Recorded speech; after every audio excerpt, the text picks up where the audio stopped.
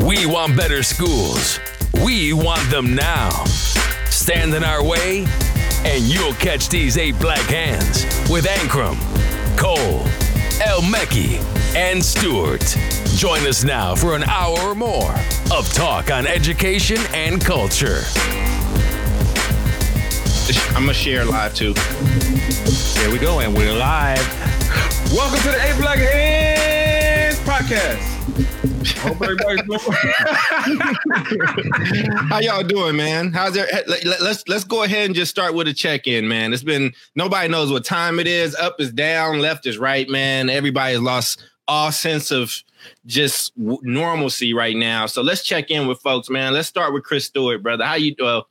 My bad. As you was taking a sip. My fault. Can't drink no water, Negro. Get back to work. Is this like roots or something? What we doing? Who told you could do that? I'm good, man. I'm good. It was a long week. Working from home and doing stuff from home was fine. It was what it was, but it was also a week where I encountered some of them internet problems and them internet warriors that like to dig through your trash and try and dirty your name. So that wasn't the best part of the week, but whatever, man. It's good. It's good, bro. I'm blessed. Got you. That's cool. How about you, Sharif? How you doing, boss? Doing all right, man. Doing all right. I felt like it was a little bit of a boxing ring up in this joint. The 4-year-old and 6-year-olds collected dead bugs and put them on their sister's pillow.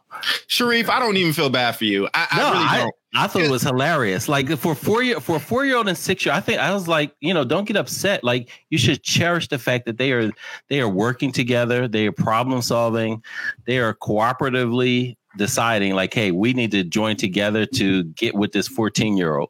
And they did it. Like, I thought it was really dope. What is your life, dude? Ray, how you doing, boss? Yo, bro, listen. With all due respect to you, Reef, that might be the dumbest shit I ever heard you say in my life. Which part was dumb? You giving props to your daughters who, first of all, don't listen to you ever. And then secondly, collectively conspired to put bugs from outside inside. And you up here telling them that that's okay. Not only did I say it was okay, well, I just say, you know what, like, that's not nice. But that was after I laughed, did a nice hearty belly laugh for about 5 minutes. And I was also just like really impressed this morning over breakfast. We debriefed about it with the older daughters. Just like, wow, like you got to respect them for that. 4 and 6, I was impressed. I got to say, I was impressed. Reef, you're going to get somebody hurt. You are going to get somebody hurt. All right. So, man, Charles, thank you for taking the lead, man, and hosting the show, man. Is that what I'm doing? You see how I just threw that Gary Payton and Sean Kemp? All right, because that's what your lineup looks like right now. Your lineup looks like something from the 80s, mid-80s, or whatever. I don't know what the hell you got going on with your hair, bro, but it ain't working for me. Ain't you bald and shining right now? Yeah. Nothing wrong with that. And listen, bro, I'm enjoying growing it out. I'm enjoying keeping a line on it. It looked crazy because I ain't sponged it, but I'm enjoying this little journey, fam. Tell the people what sponge means, because sponge is when your hair grows out a little bit and you have one of these little things and it like curls it up or whatnot. So I've had waves since I was 12. It's something new, and it's something that I want to introduce to Sharif, because look at that. You had waves? Okay, let's continue. So, Chris, can you go ahead and put the topic up, Chris? I just never noticed them. It's naturally nappy, is what you're saying. I mean, I don't think it's nappy, brother. I got that good curly hair, brother. It's just nice, B. I'm trying to be beautiful and luscious out here and all in my blackness. You know what I'm saying? Like Chris said before the airing, y'all sounded mighty anti-black in this piece. No, but we're gonna go. That was But we gonna go and we're gonna start with this first topic, man. Shaun King.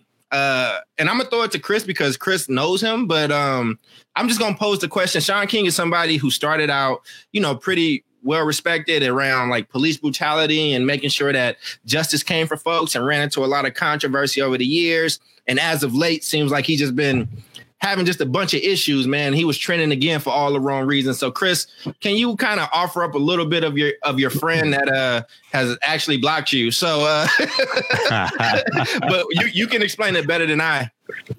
So I don't know how to explain it except to say I woke up. Sean King was trending on Twitter. I looked up. I was like, well, why is Sean trending now? So I click on it, and it was just a stream of like turds coming down on him. It was just like a turd storm. He was like, he like no one was saying anything on his behalf good. And I still couldn't figure out what the issue was because people were so mad at him. Mm-hmm. Turns out he went to somebody's, well, he did two things. He tried to do a fundraiser on something else inappropriate. I don't know what that is. One of y'all know what it is, but I don't know what that is. But he also went after a congressman on Twitter who said something about we need more test kits or we need more health. And Sean jumped in being a Bernie Sanders surrogate and said, well, does that mean you're for Medicare for all? Which is what they do to everybody who says anything about health who hasn't been for Medicare for all. So the congressperson responds back to him, I don't know why you tweeted that like it's a gotcha. I'm the co-sponsor of the damn bill. And everybody was just like, and hilarity ensued, right? Now, I just want to, we'll talk about Sean, but I just want to say this about Bernie's camp. Bernie got Breonna and Sean and David Sirota. Three of the most error-prone surrogates ever are his main surrogates for his campaign. So David Sirota. He's this just crazy progressive journalist who left his journalism job to go full-time work with Bernie. But they all three attack people all day long. That's all they do is attack. And then they say, I don't know why y'all so dumb to vote for somebody else. Mm. And it's kind of like because y'all sound like just to be real, y'all sound like MAGA people. Yeah, I was about to say. You sound like but that ain't even the worst though. That's not even Trumpian. The worst, right? The most egregious part of it, man, was like when this cat, when a man that he was supposed to be working for got executed, and he put up a post, and the post was like, "I'm sorry, y'all, I was late. I didn't make it, but I got this book coming out. Yeah, and I need these pre-orders. You know what I'm saying? And it was just like so tone deaf. And I mean, look, do I think that brother is smart or got access? I mean, I think that he can play a major positive role at times, right? I think right now, man, I just feel like, you ever met somebody who just wasn't self-aware, like at all? They're just lacking in self-awareness. And I think it's just so egregious at this point. Maybe D-Ray put a curse on him, man. I don't know. Because D-Ray hit him with the, till you do right by me. D-Ray hit him with the color purple. Till you do right by me. Since then, bro, it's been bad. It's been bad since then. That is sad. He hit him with the Whoopi Goldberg color purple. You gotta do the fingers and stuff. Till you gotta shake the fingers a little bit. Till you do right by me. So I mean, Sharif, what's your thoughts, man? Like, you know what I'm saying? You kind of close to all the activists out here in this world. What's good? Yeah, I mean, I know him from the police brutality stuff, right? And so, I don't follow him closely, but like when things come up, and he would, what I knew him for was if somebody who, got abused and it was like anonymity involved, that he would put it out there. And my understanding, he was able to track people down. I don't know what happened with DeRay and him, but I did see that one where the brother was executed, and in that same, as he was supposedly expressing his condolences, was saying, buy my book, like that bothered me a lot, like people are mourning. And in the very next sentence, it was like, yeah, he got executed, but buy this. Like, I was just like, yo, what's the matter with the bro? And then y'all just told me a couple of weeks ago that he wasn't, he wasn't a black man. I thought he was just a light-skinned black guy. You know what I mean? So that's still in dispute. It's debatable. That's in dispute on this podcast. The jury is still out. And not that, and we say, like, even if he is white, like, we say, like, yo, get your people, like, they should be involved. So I wouldn't have a problem with it whatsoever. It's just me, like, I haven't been following him that closely. Sorry, he blocked you, bro. but let me put this out there too, because you just mentioned DeRay.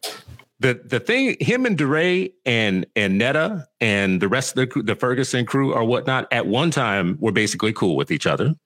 And a few things happened that the public doesn't all know about, that we don't all know about. Well, shit, DeRay did a 5-page letter on Medium about it. That's where I was going with this. DeRay like told the world, this is a cat you better look out for integrity issues, right? And it's true. Sean seems to start something every 5 days, something new, like a PAC or an organization or a campaign or a magazine, whatever it is. And they all require us to send him some money quick, right? Like send $5 for this magazine I'm about to do, right? Send $10 for this PAC that I'm doing. We're going to flip the Senate, right? And nobody ever does the forensics, like where the money goes, right? So DeRay warned y'all. Oh, wow. I just pulled that up. September 12th, 2019. First word, integrity. A movement is only as strong as its integrity. That's right. All right. I'm flagging this. I'm going to read this a little later. Dang, this joint is long. Ray, what you think, bro? As our resident Republican brother, what do you think? Yo, I think you get what you pay for. Yo, he's giving you what y'all advertise. Yeah, that dude is a goddamn charlatan. And it's like, I'm ashamed of y'all. Right? Because anybody else. Why am I catching bullets for anybody else that comes to the table with some crooked shit, y'all call it out. Right? And y'all call it out with veracity. And now it's like we sit up here tiptoeing around the fact that Shaun King is an ambulance chaser and he's a crook. So listen, when you tell me that you what is this? Justice Together, right? You formulate justice together. You send out an email requesting for someone to be a part of the board. They ask you questions about being on a part of that board. You then send out an email disbanding the board, take the board off of the website. But the crazy thing about it, and this is the kicker here, and I need y'all to follow this. People still sending money. They need a kick in their ass. I don't know how I got like swooped up into like the part of his crowd, and nobody's even tiptoeing. I don't know what Ray's talking about. But I mean, look, man. First off, DeRay, Sean, either y'all, both of y'all together or separately, are welcome to come on the show. We put that out there already, and it's direct. And I do want to say this. I want to say this for the record. I sent something to Sean and I sent something to DeRay saying, hey, we would love to hear y'all talk this out in a civil conversation on welcome to the podcast. Sean said he would do it and then never responded again after I asked him about it. Right. DeRay just, I think, wasn't interested because he's not interested in anybody pretending like they're equal, like they're on the same planet. And I agree with that. Right. DeRay's got 1 million followers. His integrity is still intact. He's doing his thing. He's living his best life. And he Sean got 1 million followers too, bro. I mean, but DeRay's got smart followers. Yeah, so you wait. Whoa. Wait a minute. You just got blocked. So now, weren't you following him before? Well, I guess he said, if you blocked me, fam, it's all love. Whatever. It's lost. It is what it is. He said, I'm going. So the rest of y'all, he kicked out the good people, man. That's hilarious. I mean, listen, bro. I don't know. I think that there is. I think with power comes a certain type of like attitude, and I feel like when you feel like you the hotter, you the flavor of the month type deal, the month runs out. You know what I'm saying? And I think that you got to keep becoming new flavors of the month. And that's why you got a new fun every month. What runs out? What runs out? The flavor of the month, right? And sometimes... Did you say month? He tries to be the flavor of the month. Bro, he's vanilla. He's vanilla bean ice cream. Vanilla bean ice cream. I mean, listen. This is the same group of brothers who have a problem with cancel culture. It sounds a little bit like cancel culture is going on. He canceled himself. I'm not canceling him. Listen, man. Listen, I just pulled up his page. The pinned tweet is Christopher Kearney was arrested and charged for a crime he didn't commit on December 2nd, 2017. Daniel Salcido was shot and killed while in a car. Chris didn't fit the description of the shooter, but was arrested by police anyway. Like it What's seems the like relevance? What relevance? what I'm saying is, it seems like he's putting out there things that need to be said about police brutality. Anybody can do that, Reef. So let me respond to that, Reef, real quick. Right, one. Wait a minute. He said everybody can do it. When's the last time you sent something out about police What he's saying brutality? is that And you in New York. Ray is saying that if he wanted to, he could go and repost that same thing and pin it the same way, right? Like, first off, I don't believe in the cancel culture stuff. I don't think he's canceled because I don't think that shit is real. And y'all dumbasses keep sending him money. That's one, right? He not canceled because he independent. He doing his own thing, right? Like, that is what it is. Two, I think what Ray's point is, and I don't need to speak for Ray. Ray is here, but it is making a mockery. But it's making a mockery of the things that he says that he stands for. Like, it's like, yo, man, you do sound like an ambulance chaser at this point. You sound like when somebody is wrongfully executed and dies. Yeah, and in the same tweet, you acknowledge it and you say in the tweet, my bad, y'all. I was late. Like, if you would have been on time, he'd still be alive, right? It's kind of a God complex, fam. And it's not for me to cancel, but I think that there are people out there that probably did really rock with him and like vouch for him. And now they're starting to get upset because he is embarrassing them. If you are a fan of his, you are kind of embarrassed right now. Like, Reef, I was a fan of yours until you said that dumb shit. You just said. And so now I'm not a fan of yours. You're canceled in my mind. So cancel culture is in full effect, and we're gonna move on to the next topic. I'm like he was about to answer though. Chris was about to respond. Well, before he does, like Chris said, I'm actually happy that you've unfollow me, bro. That's good. That's a good thing. Wait, you said you'd be happy if I unfollow you? What they used to say, brush it off, brush them guys off. What was they doing? That was 2003. 2003. Bro, we need a mute button like on around the horn. But Chris, what was you about to say? I'm laughing at Sharif doing the. I know, bro. He should not do any of this stuff. I don't know what's going on with him. What are you doing right now? I don't know, bro. He's Samboing right now. I think Sharif has cabin fever. I think that it's like a mix between cabin fever and corona, right? It's like he taking pictures of dead bugs. He taking picture of ashy feet. I don't know what is happening in Sharif. That was before corona. Well, don't even worry about it because just because you're playing games with me right now, as soon as this broadcast is over, your feet is going out to the world.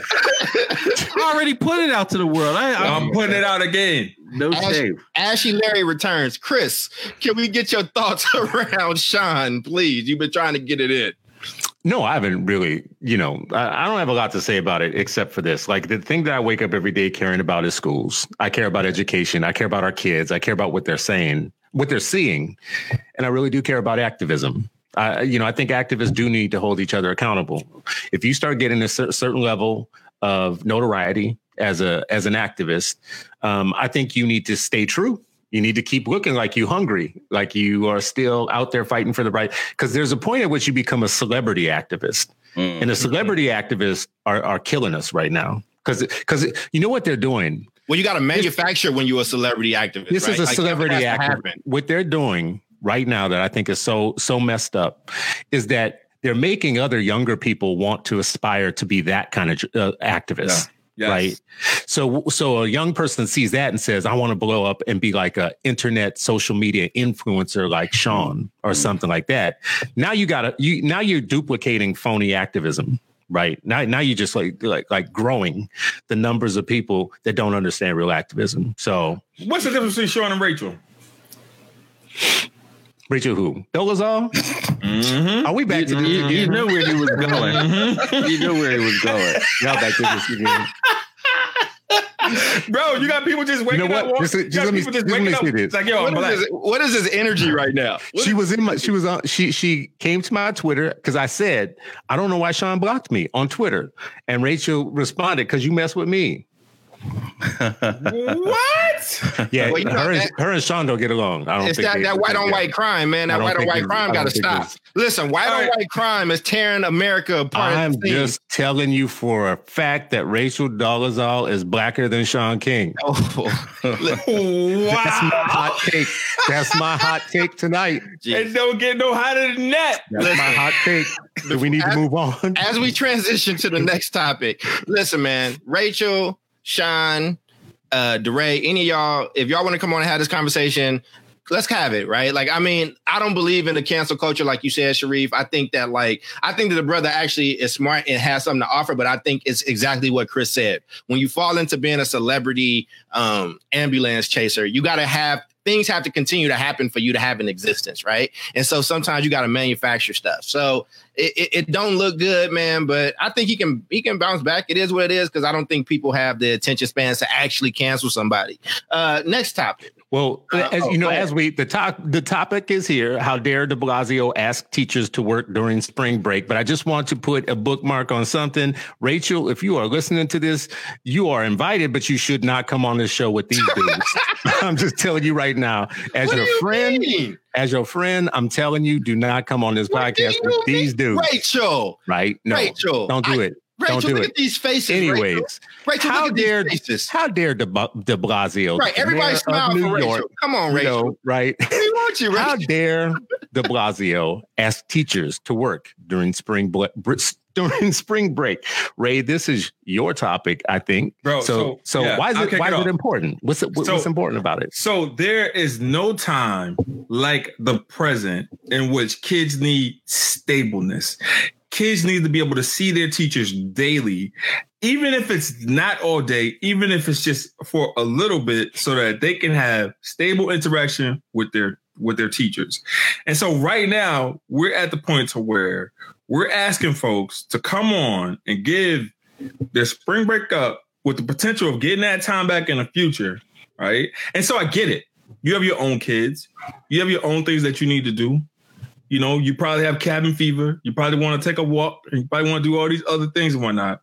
But there's a level of selfishness that exists in the teacher ranks. And I know people probably want to eat me up in the comments. But right now, this ain't about y'all. This is about these kids, right? And so for me, if I'm a teacher in New York City, I gladly give my time up in order for me to be able to provide a stable life for my students. These students get the shaft all the time. I'll give you an example from my own school, right? Like, I've never seen my teachers work as hard as they're working right now doing online learning, right? Because they come to school and they coast. But right now, they have to work. And you see it in New York City.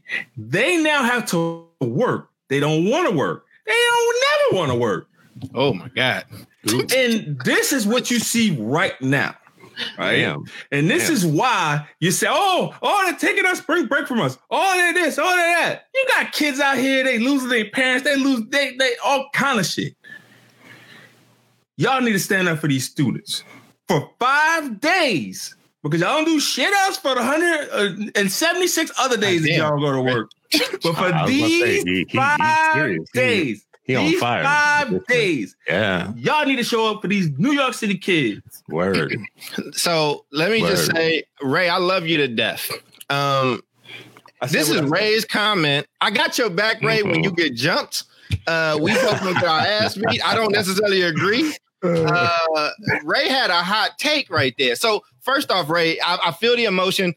You didn't really explain what happened, but I think we can kind of take some context clues around what I think is happening. So it sounds like de Blasio is requesting teachers to engage students over spring break, and there's some issue with that. Is that what we're debating? You are correct, sir. Okay, cool. So Chris, I see a look on your face, and I'm gonna let you go ahead, brother. I mean, he said it all. He got as passionate as anybody needs to get about this issue. The thing that I think is really important to say is it's not just New York. Like, school districts everywhere are having to strike deals with their teachers this is just a weird situation that we're in. Like we haven't done this before. Like have all your teachers go home and have to be contacting their kids and teaching virtually on platforms that they hadn't been using before, having to migrate everything, like all their lesson plans, all their materials, everything that they had planned to stand and deliver with. Migrate that into digital stuff right now. And plus, like everybody keeps saying they have kids at home themselves. So, I mean, it's just in LA, I saw a leaked document from LA's teachers union of what they were demanding. And they were demanding a lot of like, we will still get paid for all the special stuff that we do, but we won't have to do it.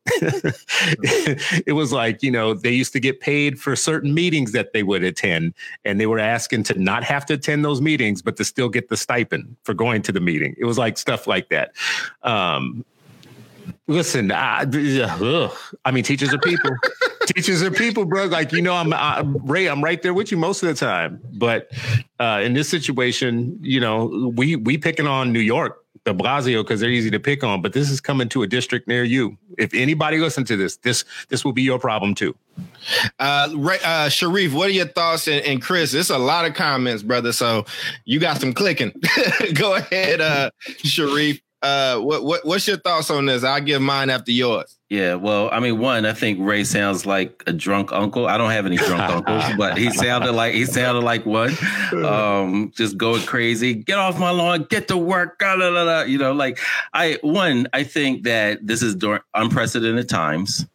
I think that what it should mean is that you, because it was just a whole lot of generalizations in there. No teachers work in entire New York. Like, there's 1 million students in New York. None of them have any good teacher. Like, they all just bums like that. I don't buy all of that, right?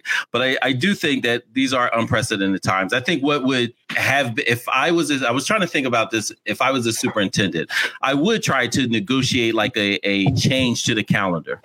Like this is a time that we've never experienced before, at least not since 1918. And so how can we look at the calendar? How can we do things differently? How can we continue to engage students? How can we serve, right? Like at the end of the day, as an educator, at least the way that I've always looked at it is like, we are here serving the community.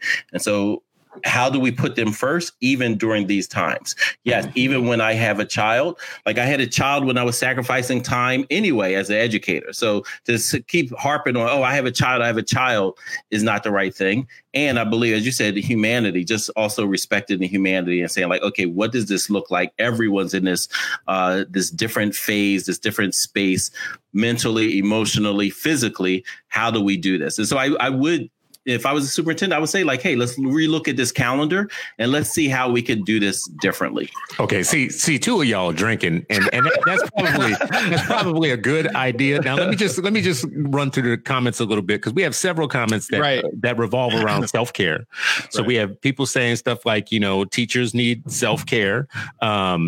Michelle is got a longer comment there that I think basically adds up to, it's not like teachers are saying they don't want to do any work. It's not like they just don't want to work. They do want to work, but the stuff that they're using right now, the technology, having to log in and having to do this over spring break when nobody's going to really show up, this isn't really working out as easy as everybody thinks it is. So, so let's just be clear on the fact. Well, you shaking your head, Ray. Tell me what you're shaking your head about. It's harder to effectively teach online than it is to show up to class and teach in person. Because now you really have to engage those students. Now you really have to work, or you have to facilitate in a manner in which the kids still do the heavy lifting, but it can't be the normal boring shit you do all the time. Yeah, Michelle says, people get training for that. Hold on, y'all. Hold on. Michelle says, just ask teachers to take care of kids. Many of us will step up. There's no reason to bully people. See, Ray, you came off like a bully. Thank you, Michelle. Thank you, Michelle. Michelle, don't you ever apply to my school, man? I like Michelle. Michelle, we got love for and Michelle. And Michelle, you keep commenting. We appreciate you. So here's my take on it. Right, I'm looking at this in two ways. One, let me start with Ray. Right, Ray is an administrator, a damn good administrator, who's also had like to deal with stuff before and has to do different negotiations. And as somebody who's worked at the highest levels of public education, there are conversations that I think certain folks are privy to that the general public is not. Also, Ray is a New Yorker. Like Ray is like an East Coast aggressive guy. I don't think even he thinks that he's being like aggressive right now, right? So I'm looking at that on like somebody who I know loves his teachers and is a friend and is a damn good like boss. On the other side of this, right? Like if I just heard that without that context, it sounds like there's a lot of people that's working really hard right now. Like, and I think this goes back to the comment that I said last time is I think as educators, our job is to provide the digital apparatus for kids to continue learning. And what happens in that home with their parents, and if that actually happens, is a different conversation, right? But I think our job as educators is to make sure that the stuff is there. So. Okay. Wait, let me put a caveat. Real quick because okay. I see the comments, right? So here's what I want to say. Get them, y'all. Get them. Charles, thank you for that. Thank you for that plug because I do feel like I'm a fair person that people report to, right? Mm-hmm. This is not to those that go to work every day, do their job, love doing their job or whatever. This is not for y'all. This is for those people that says, well, my union and every word that comes out of their mouth is something about my union and not my kids. Right. How the kids are doing. Right. But I think you have to make that distinction, right? I think because again, like we have all the four of us have been privy to conversations that education civilians, that's people that don't work in education, have never seen. They don't know what negotiations look like, right? Like I've seen negotiations where teachers and a school said, we want to do Saturday school, we want to extend the day. And the union told them that they couldn't do it, right? Like, so like the general public don't understand those things, right? But now I will say there are some folks, if you're doing the best you can, keep doing it or whatever. I don't know what the mandate is for you as a teacher, but I do want to draw in another profession though, because one thing that we do allow is like, we do allow teachers all the time to say they got the hardest job in the world and all that stuff. And I think that that's one of the feelings that Ray is having right now. As somebody who is seeing nurses and doctors rally together and like rewrite their wills and like make different living situation plans during this crisis, I can see how a nurse could be like, wait, you don't want to log on to Zoom and talk to students during spring break while I'm kissing my family goodbye and I won't see them until this tragedy is over, right? Like, so. And even when I do see them, I can't even talk to them, touch them, hold them, nothing. But all I'm saying is I get your point. But if there's a lot of people that I'm seeing in this, because we haven't used this platform but once, right? And there's a lot of people that ain't never heard this podcast before. So there's a lot of context that needs to be laid, right? But I will say, and I'll put whatever on this. Like I'll stand with my brother, regardless of who comes at him. I got you, Ray. Ray is a damn good like educator, a damn good boss in that space. I think that a little bit of the personal feelings that you've had in negotiations with unions and union talk and union rhetorical answers that you get back. Mm-hmm. That was what a lot of what that answer was kind of filled in, you know. So let me do a comment break real quick here. Our sister Visha Hawkins in Nashville says, I understand educators on this forum responding defensively, but in my city, which is Nashville, I've heard from too many parents and grandparents who had not heard a peep from their schools after 2 weeks of closure. And that could be an administrator problem, I think, or a board problem or a district problem. You know, we can't all go on teachers. Listen, you know, I give teachers a hard time about a lot of stuff. But what I realize in conversations like this that's really important to point out is if you have a good teacher who does the thing every day and is building relationships with families every day and is reaching out and getting the stuff they need. And then they hear a conversation like this. Somebody's got something playing in the background, but then they have a conversation. They hear a conversation like this. They take it personally because you're saying that in a room where they exist as a good teacher. But what I don't think that they hear, Ray, like you're administrator, you see more teachers. Like they see their one classroom and a few of their colleagues, right? A district sees all the teachers. Right. And in total, like teachers like to pull this, well, teachers, and then put in something that's like universal. We all think the same way, or we all want the best for kids. And this is what I have to say to my really good teachers. When I give teachers a hard time, it's hard for me to say this, but I'm not talking about you if you are not the one who's doing what I'm saying. But you have to realize that you have colleagues who have no business teaching, who should not be in classrooms. And if you can't admit that about your colleagues, that's where we start having a problem. Mm-hmm.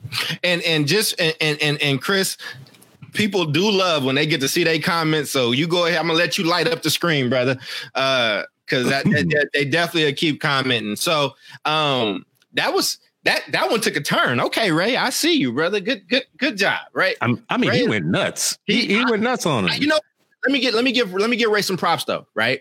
Because Ray is the Republican on here and tends to have some hot takes. And then I know for a while it's like I'm about to interrupt and get on and like go at Charles and Reef, but I want to hear more of your thoughts. I think that like actually sharing your thoughts from your perspective, I think as an administrator who's actually has some real beef, who's actually had to go through some type of legal litigation around this stuff and has been attacked in certain ways, I do think that it's really important that you share those experiences, right? Because one, this is our podcast community who loves us and got our back. And two, we take for granted the type of experience that we got in this space. Most people will never, ever, ever know what it sounds like between district and union negotiations. They will never know. And I think Chris can speak to that as well as a board member who has talked about his utter shock. And Chris and Ray, actually, why don't we give you all some space as Chris is sharing all these comments? Let's give y'all some space to actually, in less than a minute, just share what some of those, like that, where that tension might be coming from. Let's bring our world, bring these people into our world. Yeah. So we've had these conversations before, right? And I want to put out there that A Black Hands is not anti-union, it's not an anti-union podcast. We're not an anti-teacher. Well, not fully. Okay. So we're not an anti-teacher podcast, right? And so, what I do want to say is this: you have a lot of teachers that do this work and they do it for the wrong reasons. Right. This is not a job. When I stepped into teaching, because I'm one of those ones that has the experience of being in the classroom for several years.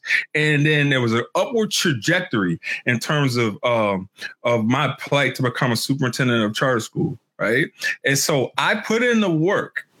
And so when I walk into a classroom, I'm able to see a good instruction. It doesn't matter if you teach physical education or if you teach a physical science. I know what good education is.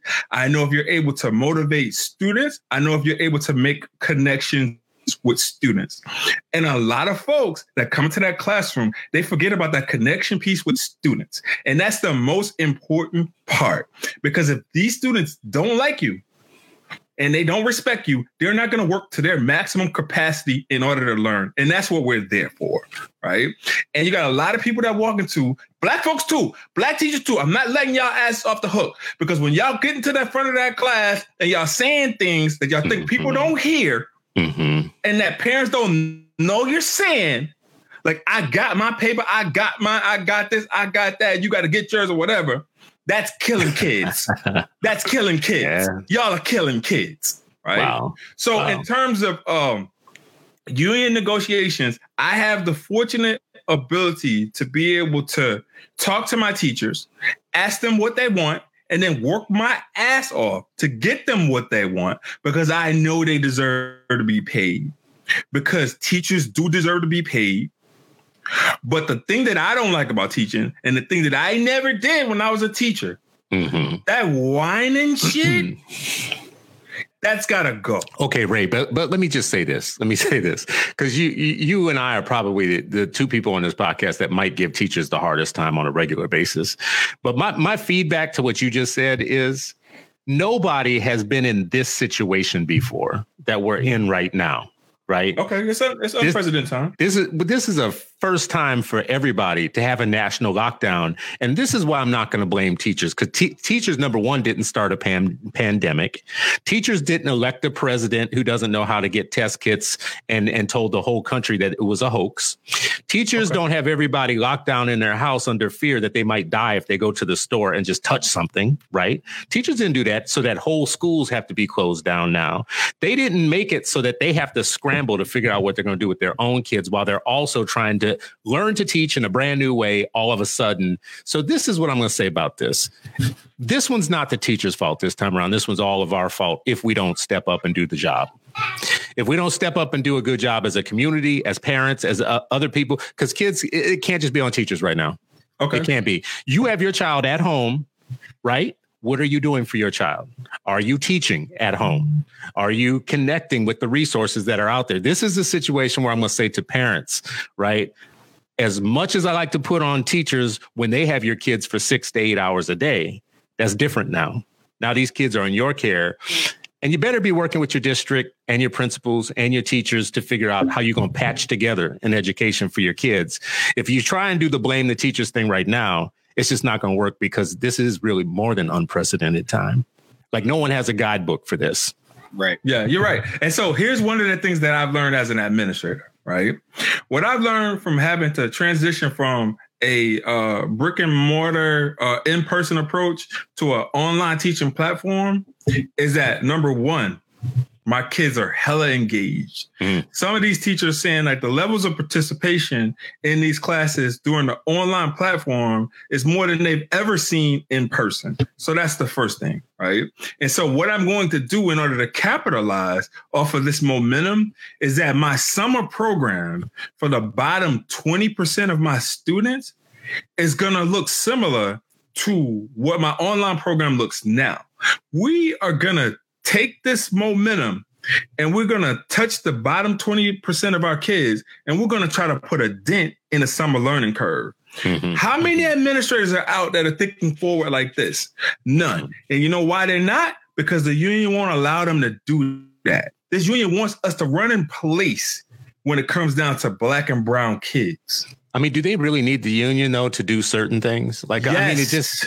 Really? Yes. Really? I mean, honestly. Well, you know what? Let me, Chris, let me actually add to what Ray is saying, right? Because I have some friends that are teaching in different states and they got specific instructions that they can't text their kids. They can't call their kids. Like they didn't want them that they really mandated the level of which they could actually engage them. And then some teachers have just said like, fuck it, I'm going to be rogue and just do it. Right. Like, and just whatever. But there are various teachers that I know that have been threatened if they actually engage with their students, because I think people are trying to unions are trying to negotiate and bargain and kind of, figure this out. Because, again, this is uncharted territory. There is no guidebook right now. And it's the Wild Wild West. But here's the thing about the Wild Wild West. The same as when America catches a cold, baby. Black kids get the fucking flu, and the people that will be hurt the most are our most vulnerable young people. And that's Black and brown kids. That is kids with special needs and IEPs, right? So this is the time where we need smart people to actually be smart and put young people first. And that looks a lot of different ways. So I appreciate you bringing the conversation the way that you did, Ray, and letting us open up on it. Well, let's add a complication here, which is just in those cases, in some states, the reason that teachers aren't allowed to teach and they're not allowed to reach out is because there's been a fight over special education. There's been a fight whether or not you can move the kids online if you can't get some kind of way to teach the kids that need special services. And that's still up for grabs right now. People are still, fighting that out. But I just want to keep saying, let's not put this on teachers this time around. Like I'm really in this podcast, I give teachers unions a hard time. But my teachers, I'll just put it out there. My kids go to a regular district assigned school, neighborhood school, that's not doing very well. And our teachers are outstanding right now. The teachers that we have working with my kids actually have worked their asses off to get the lessons trained, work around all the rules, work around get my kids onto different platforms. And, I got more than one. I got multiple kids. So in the case of all of them, it's not just one teacher. In the case of all of them, the teachers have been doing some work. So. Yeah. Makes sense, man. Yeah. I mean, I would just keep emphasizing how different these times are. Right. And I would say and I get it, I was just left a principalship and as I'm watching what Mastery Charter is doing and the engagement that they're trying to push and not just the academic, but just trying to make sure that kids know that they are still there and just finding different ways on social platforms to connect with students. Even though they're going to be on spring break next week, they're still, and the city is as well, like still, we have to still feed our children. Right. And somebody texted me today and was like, why is that always just on the schools? And I agree with them. It shouldn't just be on schools. This is a citywide thing. But the schools have the money and they get reimbursed for feeding. Right. And so that they are the ones, the engines to do this. So I think this is a whole new world. And I think that people are going to have to try to figure things out. There's not going to be this blueprint that's already there, and it's not going to be a blueprint that comes here. I think different people are going to try to innovate in different ways and see what sticks. I think, teachers are going to try different things every week almost to figure it out. My daughter's in kindergarten, the other one I have in 8th grade and one is senior. Like all their teachers are sending materials, keeping them engaged, and doing things. And me as the parent, I have the luxury of also just saying like, hey, here's all the things I wanted to try to do, or I had time, or the things that I would cram in on the weekends, now I do it. We just have carte blanche to do it. Right. Like with, with my children. So I think, you made a great point about just our superintendent, right. They wanted to do some things online. So they had to purchase 50,000 Chromebooks. Right, because this was not something that was in the playbook before. This was not in the budget, right? Like there's 50,000, and then you had some teachers like, all right, yeah, I'm going to get those out, and we're going to volunteer. And some were like, yo, I'm not trying to get sick. I'm not coming outside, right? You got the mayor saying, and the governor saying it's shut down, and the superintendent is like, hey, I got 50,000 computers. Who can help us distribute them, right? So it's complex and complicated as far as like people's responses. Right. Yeah. And so when we talk about like the general, I'm never a person who says, I was on the building committee when I was in the school. I quit because some of the nonsense that was there. Right. And every teacher that I know right now, let me say this. I have a lot of teacher friends who are absolutely saying I'm coming out of teacher chat rooms because it is so toxic. And I hate what they're saying about children. Right. And I'm like, they were always saying that kind of stuff, but now it's kind of, concentrated even more. Right. So you got teachers saying I am coming out of these chat rooms because of this kind of, because of the nonsense and the toxicity that's happening. So I think we have to encourage, we have to motivate, we have to inspire. Part of teaching, part of leading is the inspiration. And so I think as leaders of districts and schools, you have to continue to try to inspire not just the students, but your teams. Right. And that's what this team is all about. Look, but I want to keep it all the way real, though, too. Right. And I mean, Chris says this a lot more elegantly than I do. And he has a better follow up to it. So I just want to acknowledge that before I say this. But like, what else do you need to see for when I say that we are on our own? Like, what else do you need to see kind of happen? Right. Like people show you who they are in times of tragedy and times of like duress, right? And so when we look at this, let me give some advice to schools and to teachers and administrators, right? And I'm gonna show love to administrators because I don't think we talk a lot about teachers. We don't talk about administrators that's actually fighting to have the best teachers in classrooms and get rid of bad teachers who probably know better than we do, right? Right now is a very critical moment for educators in this country because if people figure out that there are alternatives and that there are things in addition that they can do than going to brick and mortar schools. And like there are programs that can happen. And some of these programs, not all, not many maybe, right? But there will be some programs that's going to be more effective than like a person in some levels. Like this is the time where people get to kind of show their worth. And I'm saying this again, I'm saying this to somebody who is like working in hospitals right now. And like them nurses right now, man, like our nurses are also in unprecedented territory. Like we have people who are negotiating and making a pledge where they can lose their life. Right. You know what I'm saying? So I think to administrators' points and to Ray's point, this is a time for educators to kind of step up in that space as best as they can. You know what I'm saying? Because what you don't want to have happen is that some parent is like, oh, shit, this other platform that I'm using and the homeschooling thing that I'm using and the shared learning that I'm doing with my neighbors is actually better than such and such prep. That's going to be an issue. I promise you when this is over, I don't know how it's going to look, but it's going to look different. Things are changing and you adapt or you die. I'm going to let Damn, like he I said, said, adapt or die. Wow. And I mean, industries have changed before. Like, we got to stop acting like industries are, this is not dinosaurs and fossils, right? Yeah. Like, the thing that good government job, when people see that there are some inefficiencies that they can kind of loosen up and tighten up and fix, like, people not going to pay for things in the same way that they did before. And some parents who are constantly fight. I had a parent talk to me today that just read my book and talked about how she always had to go up and fight for her kid because they kept suspending him. They kept putting him out because they wasn't like paying attention to him or whatever the case was. There are a lot of black and brown parents who have to constantly fight with schools for their kid, they black boy or girl that's being constantly suspended. If they find something different and better, people not coming back. And the name of the game for this system is ADA. And I'm just letting folks know, right? Like, every parts of our lives are going to look very, very different. So I will let Chris say that in a much more elegant way.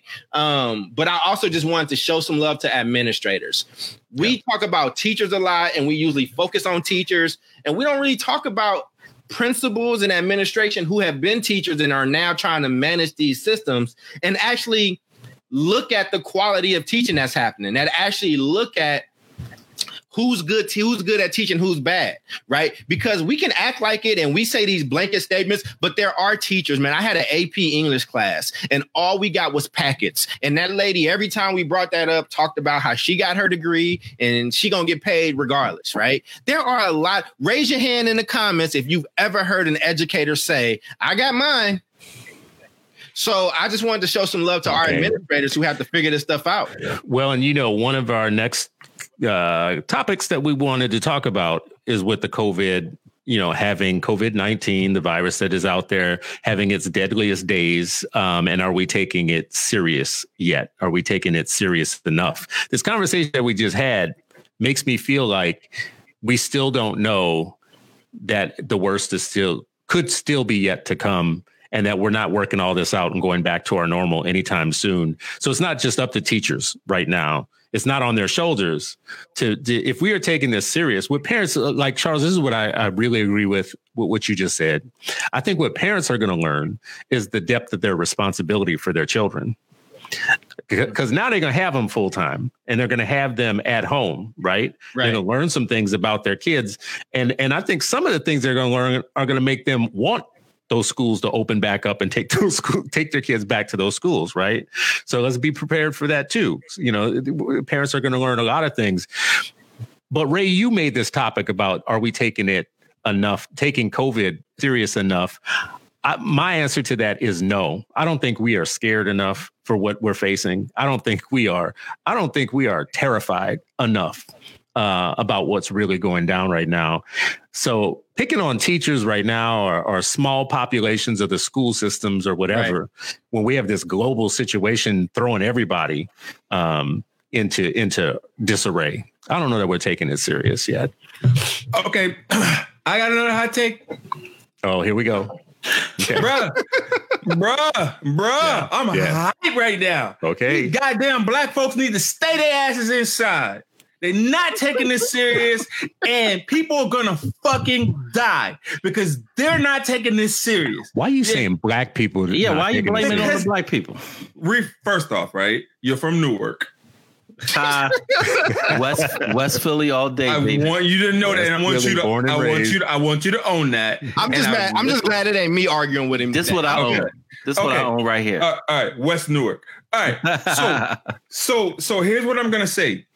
Black folks naturally are inclined to have to congregate with one another, right?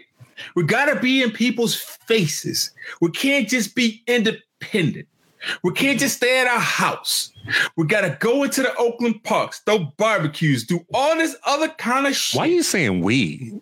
Like, don't include us in those we. I'm not at Lake Merritt. You're right. Trying to give nobody some disease. But the people that are out doing that shit. I speak to my hometown. I speak to Covington, Louisiana. I'm looking on Facebook and I'm seeing people taking walks and whatnot, and they're not practicing social distance. And I'm saying to myself, you stupid motherfuckers, y'all are in the epicenter.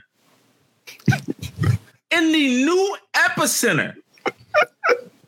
and you're not practicing social, you want to fucking die. You ignorant. You ignorant as hell. You want to fucking die. Can I just applaud? Listen, I don't necessarily agree with Ray's take, but I don't either. But we've pushed Ray about not just interrupting and not just being a troll. Ray is giving us all his thoughts today. And so, Ray, for that, I applaud you. I'm gonna let these other folks answer. We're gonna go to you first, Sharif, because I want to get my thoughts together, and Chris got a whole lot of comments that he got to put on the screen. So we're not gonna get all the comments on the screen. Not all the comments. We gotta try, man. We've been cycling through them. You acting like we haven't, but we. No. You're doing a great job. I just saw 20 more just come through. We doing it. See, Sharif, see how the young people be. See how the young people be on the show. Chris. I see it. Reef, what is your thoughts, Reef? Ageism. If you ever want to see ageism, you should just listen to the show, the pre-show or the post-show, especially. See, Reef, you didn't want to smoke. I got you now. Now I got you, Reef. It's all good. Wait till I get my turn. Okay. Yeah, I think, first of all, I know I've seen pictures of Black people, but I know that my circle is mostly Black, and so that's who's posting pictures. I don't know if white people in West Virginia are not hanging out and doing things like that. So I always cringe when people, I push back on generalizations, particularly those that may have some kind of, racial tone to it around the generalization of Black people just have to be, they can't stay away from each other at all. Like, I don't buy it. I think human beings are social creatures for the most part, and they tend to congregate. They tend to miss each other. They tend to want to reach out. I think coupled that with there's a lot of skepticism. I was talking to my 18-year-old today, and I was just asking her around her friends, what are they thinking about all of this? And one of the points that she raised was there's just a lot of skepticism. One, because of who's in office.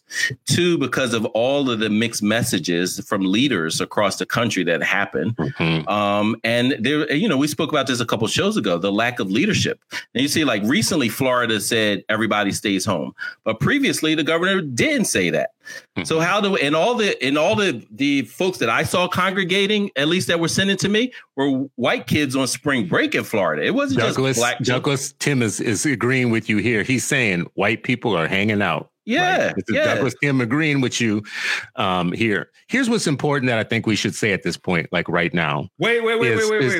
This is what I think we should say that is important right now. It is coming out within the last couple of days that people should be paying attention to whether or not, when you disaggregate the data about who's getting the coronavirus, if Black people are more likely to get it than everybody else. And the answer to that, what the answer to that is, right? Oh, it's a yes. Hell yeah. It's a hell yes. Hell yeah. But it's not race. It's racism. But people are not being forthcoming about the numbers, and they're not getting scientific about the outcomes right now. So this isn't being reported enough. This is only coming out in the last few days that this is even an issue. And the fact that so many Black folks are in work where they cannot just be staying at home, shelter in space. We are disproportionately in work that doesn't allow you to just be at home, just chilling, right? Exactly. And not everybody has restrictions on evictions, right? Not every city is doing that right now. You still can be evicted right now. So we got a special situation. It's not that everybody wants to hang out at Lake Merritt or Lake Merritt. Like Charles, you sent me pictures of people doing that. And those were white folks too, by the way, that you sent the picture of. But there was a side show. And the side show was all Black people. Side shows is where people take cars and they do donuts and do all that stuff. It was a good 40 something that was out there doing that. But that's so Ray, what were you gonna say, man? You were jumping in there. Bro, Black folks are susceptible to diabetes, which is a precondition that COVID attacks. Black folks are susceptible to high blood pressure, which is also a pre-existing condition that COVID attacks. And asthma. All of asthma. Yeah. Black folks are susceptible to being asthmatics due to the fact that they live in poor living conditions, some lead poison, like in the 80s or whatever, right? With like poor living conditions, being exposed to lead-based paint and all these other things. So Black people are probably more susceptible to this disease as poor folks usually are. And who's going to be the guinea pig for the goddamn vaccines is gonna be the poor. Right? And so I know we only got like 1 minute. Bro, I say we come back on. God damn it. Come back on. I would say, I mean, here's why you angry, bro? You angry. You just angry. But here's what I was saying. This is what I've been hearing in my community. With cabin fever. Here's the one. Here's what no, it's that wine. You should put that brand that you're drinking. So here's what I drink that magic tonic every episode. From now on, that's how you podcast. You podcast like that from now on. But but here's the thing that I think that a lot of black folks are dealing with, and because I've had conversations about it. Listen, man, black folks, there was violence and drugs in the 70s. There was crack in the 80s and the 90s and all kind of crime, right? Like, there are a lot of people in our community that have always lived with some type of imminent threat, right? And just learned to live their life with it. The other thing is, like, a lot of the jobs that the black people that I know are non-essential jobs, like a barber or like somebody that has like a shop, right? So like, I'm trying to make sure I put money in my private, like, and I'm trying to make sure I put money in my local small businesses because they don't want to take out a loan, a small business loan, because that's another bill that they got to kind of handle, right? Like, there's nobody coming to save them, right? So I think that I do think that some people feel like this stuff is overblown, but here's the point that Chris made earlier. Look at our president, right? Like, when you have a president, the highest office in the land in the richest country ever, saying that it's a hoax to start off with, and then you got people saying, well, it's a conspiracy for G5 or whatever, 5G, and all these things, right? Like, we are people that don't trust government, don't often trust like the medical community because like we've been injected with shit before, you know what I'm saying? Tuskegee, right? Like, we are naturally like distrusting of this stuff. And when you don't have solid sources on this, I mean, Ray, you are a highly educated person and you also live in a zone 1 area. Like, if you live in it's very different right now living in New York than it is living in the Bay. You know what I mean? It's just a very different thing. And I will tell you, as somebody who works in that medical community, shit is about to hit the fan in the Bay as well, right? It's coming. It's coming in a few weeks. I can't go into a whole bunch of detail, but like people are gearing up for something that's really big. But I get your point. It is frustrating when you see people having barbecues or like having sideshows or parties or whatever the case is, just not believing in science. But we got to address that as a country. It's a lot of our country that don't believe in science, man. It's a whole lot, which is why Donald Trump's numbers. Well, they're not taught science. I mean, they're not taught science. You know what? Like how we brought it back to education, right? Look at any school district, though. We always pull up people's test scores. We always do that to teachers in districts when they talk mess. We go look up their test scores. What we rarely do, we always talk about math and reading. We rarely look at them science scores. Science scores in America are abysmal. So don't be afraid, don't be surprised when the public doesn't take it. Take it to heart when you putting science out there and don't know everything about it. We should wrap soon. We should wrap, and we should go around. Everybody should do kind of your last wrap up. Tonight we have talked about de Blasio. We've talked about Shaun King, and now we're talking about how serious we are taking COVID, and all of this puts a lot of pressure on our families and our kids who are listening to this. So what's your guys' wrap on the whole show? Well, you got to point to somebody, brother. Jump in, man. Jump in. I mean, you like brief. No, you go, Charles, because you like to direct from the side saddle, man. Go ahead, bro. I mean, I'm taking your directives. Wrap it up. I mean, thank y'all so much for joining us. This was a different platform, the way in which we did it today. So we loved all those live comments, and let us know if you like this. If you like this piece, here's what I will say because they'll wrap it up on the comments. To the people that's listening, if you want us to keep using this platform in addition to doing our podcast, we need 2 things. One, you still got to go listen to the damn podcast. Okay, go download the podcast. That's important. 2, if you do like this forum, share it. Get it out to your friends. You see, we try to get to every comment and question that we can, but we got to build this platform out together, because right now everybody's streaming, but we know y'all love us and we appreciate it. And just thank you for rocking with us. And shout out to Ray. I didn't agree with everything you said, but I think that I do appreciate hearing a different perspective coming in the way that it does. And I hope that you continue to do it this way. And let us know what brand of wine it is that you're drinking, because you turn. So, Ray, what's your wrap on this show, bro? So this is a Crane Lake Merlot. Communicates clearly and effectively. California, 2014. 2014 was a good year. It was a pre-COVID year. He drunk as fuck. Yeah, I'm gonna cut his mic off in a minute. Like, it doesn't sound like open mic like in the club. This is what's going on. It's the new bro. normal, man. Yeah, it is the new normal. Go ahead, bro. Hey, listen. Yeah, I was just gonna say. Hey, well, go ahead, so Ray. hey, the highlight of my day today, man. I went on a 1.5 mile run with my son. We ran one way. We walked back, building up lung capacity. And truth be told, for the last couple of weeks, I thought I had this shit, man. I thought I had it. Mm-hmm. Thought I had it. All the symptoms that all the seasonal allergy symptoms fit the bill, bro. And so, you know, I want to send prayers out to everybody that has this shit, that's beating it, everybody that's sharing their antibodies with their relatives that have it in order to help them beat it. And bro, my prayers are just my prayers are with everybody so that we as a country, doesn't matter if you're a Republican, doesn't matter if you're a Democrat, doesn't matter if you're a Muslim from Newark. I want us to beat this. He gonna keep calling you a Muslim from Newark. That is hilarious. Sharif, go ahead, bro. Go ahead, Sharif. Yeah, I would just say that, you know, what I was saying was leadership has to be, you have to communicate effectively, and you do that by being consistent, by being clear, by being inspirational, but also giving some kind of direction. And I think in a lot of different places, whether you look at federally or statewide, like that's been lacking. And I think that feeds into the confusion, right? When you say don't go inside, but if you feel these symptoms, we have no place to test you. Don't come here, just stay home, right? Like that's a lot of different things that people are like, well, when I have the flu, I might still not do XYZ, or I might do XYZ, or if I have a cold, right?